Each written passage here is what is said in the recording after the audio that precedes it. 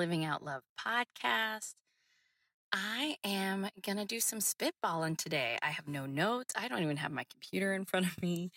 I'm just going to talk to you. I've been thinking about part of, well, part of my goal with my business is to help normalize working with spirit, normalize asking our angels for guidance, working with our loved ones on the other side, making it more common. And I feel like in general, the world is kind of headed in that direction as the world's vibration changes. You might have heard people talk about ascending to the fifth dimension. Um, as we are ascending as a global community, there's many more channels stepping into their gifts. There's many more healers stepping into their gifts. So I feel in general that's where we're headed as a planet. But I have been thinking about, why is it that we hesitate to work with spirit? And of course, there's so many good reasons. So I thought we would just talk a little bit about that today. I mean, for some people, there's the obvious option that maybe they don't believe in spirit, whether that's loved ones that have passed on or angels or guides. Some people just don't believe in anything other than what they can see and feel. So obviously people like that are not going to be interested in working with spirit. But what about the people who do believe that there is life after death and that there is life that we as humans don't see or understand, but can know that is there, can somehow sense is there, that there's this connection? For those of us that have some belief in the connection, why do we hesitate to work with a channel or a medium, to be our own channels? What is that about? And I have found that one of the common beliefs, whether it was subconscious or not, one of the common beliefs is people are worried that if they get advice from their angels, that the angels are going to tell them, sell everything you have, go become a nun. Um, as if the only way to be love is to be self-sacrificial. And you would be surprised. It's not only Christians that come to me with that sort of belief system. A lot of us believe that for us to be love in the world, for us to be guided by divine source loving energy, it would have to mean that we are selfless, which I think it's a sad misunderstanding of who we are as spirit, because we are spirit. We are made of the same matter as God. You are God. I am God. It's like we are a fractal of light coming off the sun. We are a little piece of that divine energy. And we just happen to get kind of banged around sometimes in this energetic box of earth. And we forget that we are a fractal of God, that we are a ray of sunshine from the sun, if that makes sense. And so if we are God, then loving ourselves is the same as loving others, because they're God and I'm God. And so self-love is just as important, if not more so, than being selfless. And they're really just the idea of being selfless. It's such a human constructed idea. There is no part of you that is not God. And God loves God. So loving self is part of the deal here. It's part of what we're here to practice. So I just find that interesting that there are a lot of humans out there that kind of have this belief that if they get in touch with spirit, that spirit's going to require them to be poor or be in physical pain or have some sort of hard lesson. And you guys, we do that well all on our own. I mean, really, we put ourselves through the paces without any extra effort from spirit, divine source energy. So let's just put that one to bed. The whole idea that if I work with my angels or my guides, that they're going to tell me to do something I really don't want to do. What I find way more often than not is what our guides and angels do is they help us do what we most desire to do, but are too afraid to admit it to ourselves because we think we don't deserve it. That's what happens in more of my readings. Is they'll come through and say, "Yeah, I see you're thinking about starting this business." And they'll be like, "Ah, I can't. I don't know. I've always wanted to, but I don't know." And the guides will say, "Well, here's why they think you should, and here's what they want you to consider, and here's what they want you to know." And this makes all the sense if you think about it. If we are a fractal of light from the sun, if we are our own little piece of God, then anything that is dreaming within us, this desire, this longing, this calling that is within us, is of God. It's of God. Now, don't get me wrong, there may be aspects of our life that are of ego, like, okay, my desire to start this podcast is to help people and to give spiritually minded people practical leadership tools to change their life. That's my goal of the podcast. But maybe my ego is involved if it was going to be super successful, or if I thought I could get ads and make a bunch of money. I mean, don't get me wrong, like there are ways to warp a vision, but you know the difference between an egoic drive and a spiritual calling. They just feel inherently different. So I just say that, just the irony of the fact that we all think that we're going to work with our angels and get told to give everything up. And instead, what is way more likely to happen is that they're going to acknowledge the parts of us that are longing to be healed, the parts of us that are longing to be stepped into, and say, "Yeah, go for it. Please go for it. This is your affirmation. Start today. Start now." And it's beautiful. It is so beautiful.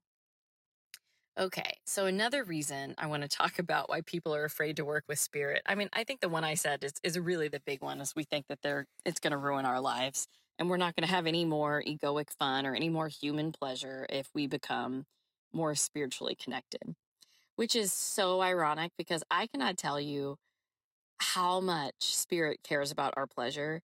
It is so much more than you would expect. Pleasure is our state of being as source energy. That is who we are. It feels good to be God. So the irony that we that we think our life is going to be painful and hard, when really they're like, "Yeah, go have more fun. Go have more adventures. Go have more sex. Go eat more chocolate." You know, pleasure is a wonderful thing in the eyes of spirit. So it's another aspect of that I find very interesting. But I also want to talk about mediumship and why some people really hesitate to work with mediums. And of course, just like before, when there are going to be people, there's no life after death, right? There's going to be people that just don't believe in it, that there's not life after death. And that's fine. Everybody gets to believe whatever they want to believe. And also, there are people that, as I said earlier, have some concept that there might be something there. Whether or not they have a fully formed belief about source energy or the universe or God, they have some concept that there's some other force there, and that maybe there is, quote, life after death. And I love this. I love the people that come to me that don't believe in mediumship, but have had experiences where they have sensed someone around them. Like, people have come to me and said, "I don't actually believe in mediums, but I keep sensing my mom around me." Like, okay, well, if you know that she's there and you can sense her, why wouldn't she be able to communicate? I think it's fascinating. That has happened several times to me, where people have had experiences that I didn't tell them about. They told me about. They've had experiences where they knew their loved one was with them, but then they didn't believe in mediums. So I think our resistance to that is very interesting.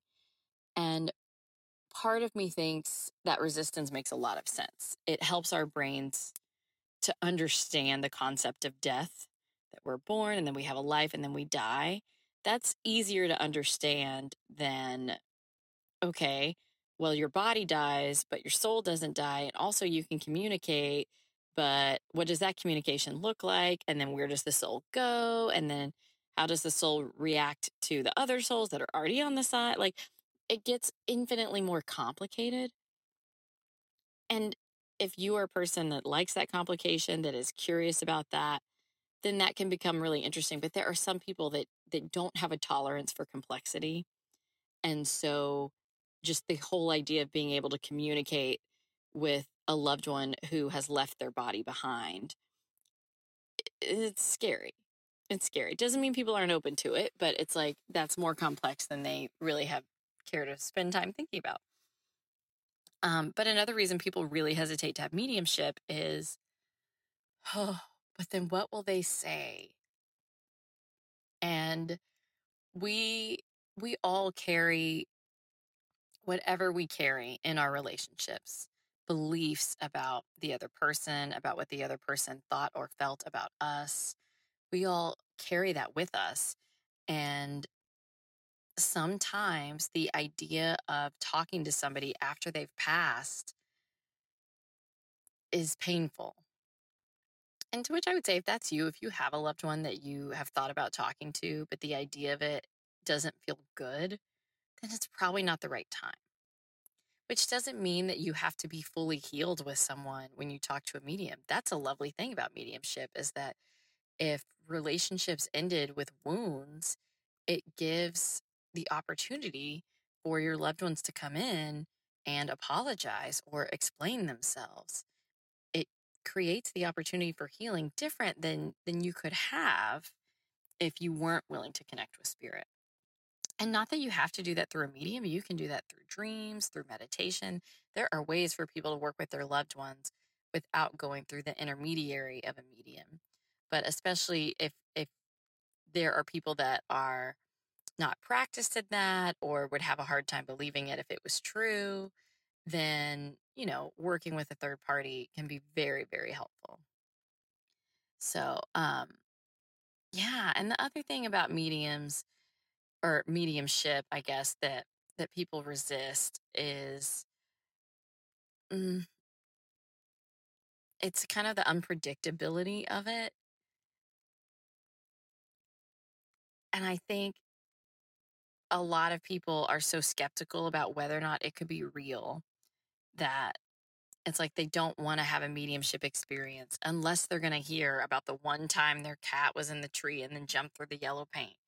It's like they want to have that evidence that it's real, and they're scared they won't get the evidence, and so they don't even try. And not everybody's that way, but I have found that that's a common resistance. And I'll say what's interesting about mediumship that's different than channeling is, with channeling, you're working with angels and spirit guides, and there's always somebody there to get your needs met.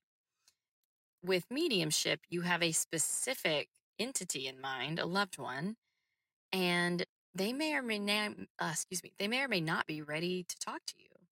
They may be in a process right now or working on healing something. Um, I it's not that often, but I have had times when um, I've had to say to someone, your loved one is working through some stuff and they don't feel ready to talk to you. They want to wait until they feel like they've healed and released the lifetime, till they've forgiven themselves. Um, that has happened, not entirely often, but it has happened. And that can be very disappointing. If you booked an appointment, you paid for it, and then you show up and the medium says, well, sorry, but they're not really ready. How about we talk to your aunt instead? Because she really wants to come through. That can also be disappointing. So there are no guarantees with channeling and mediumship, and it can also be an expensive endeavor. So that's another reason for hesitating.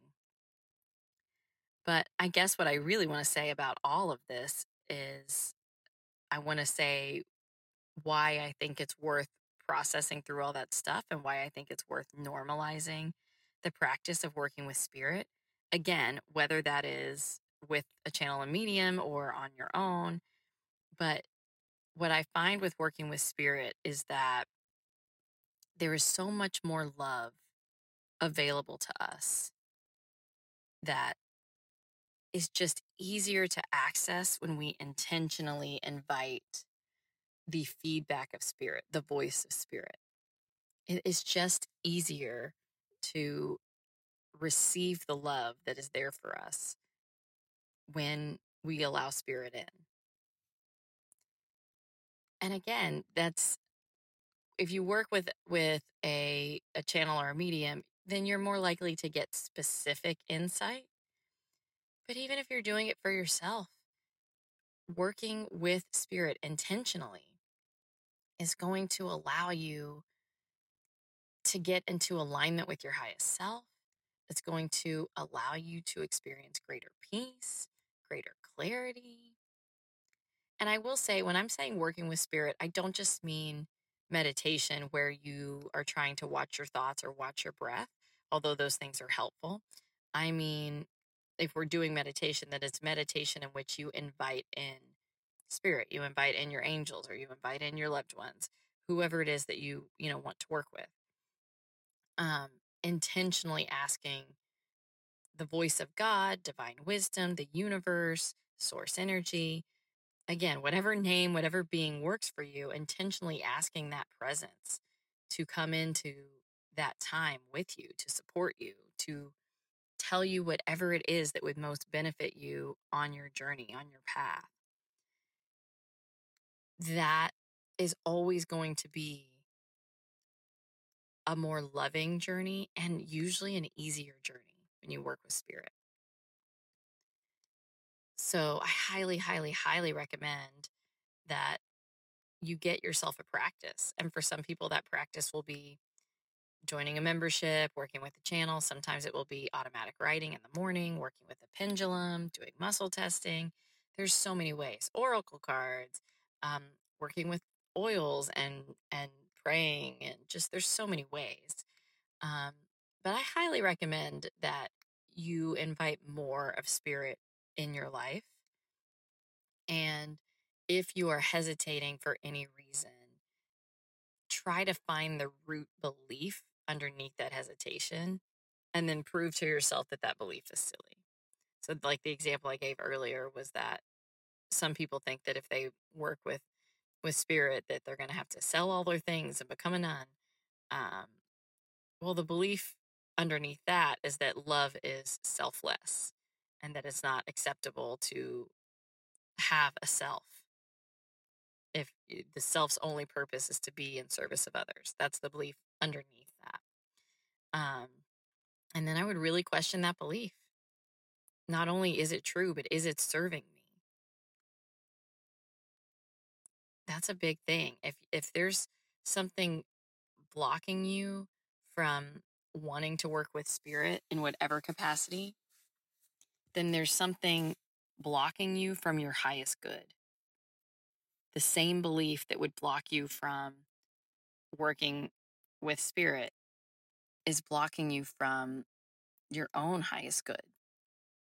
Because that's what spirit's all about. Spirit's here to help us and love us and guide us and make our journey easier and less in the dark. It's here to light our way.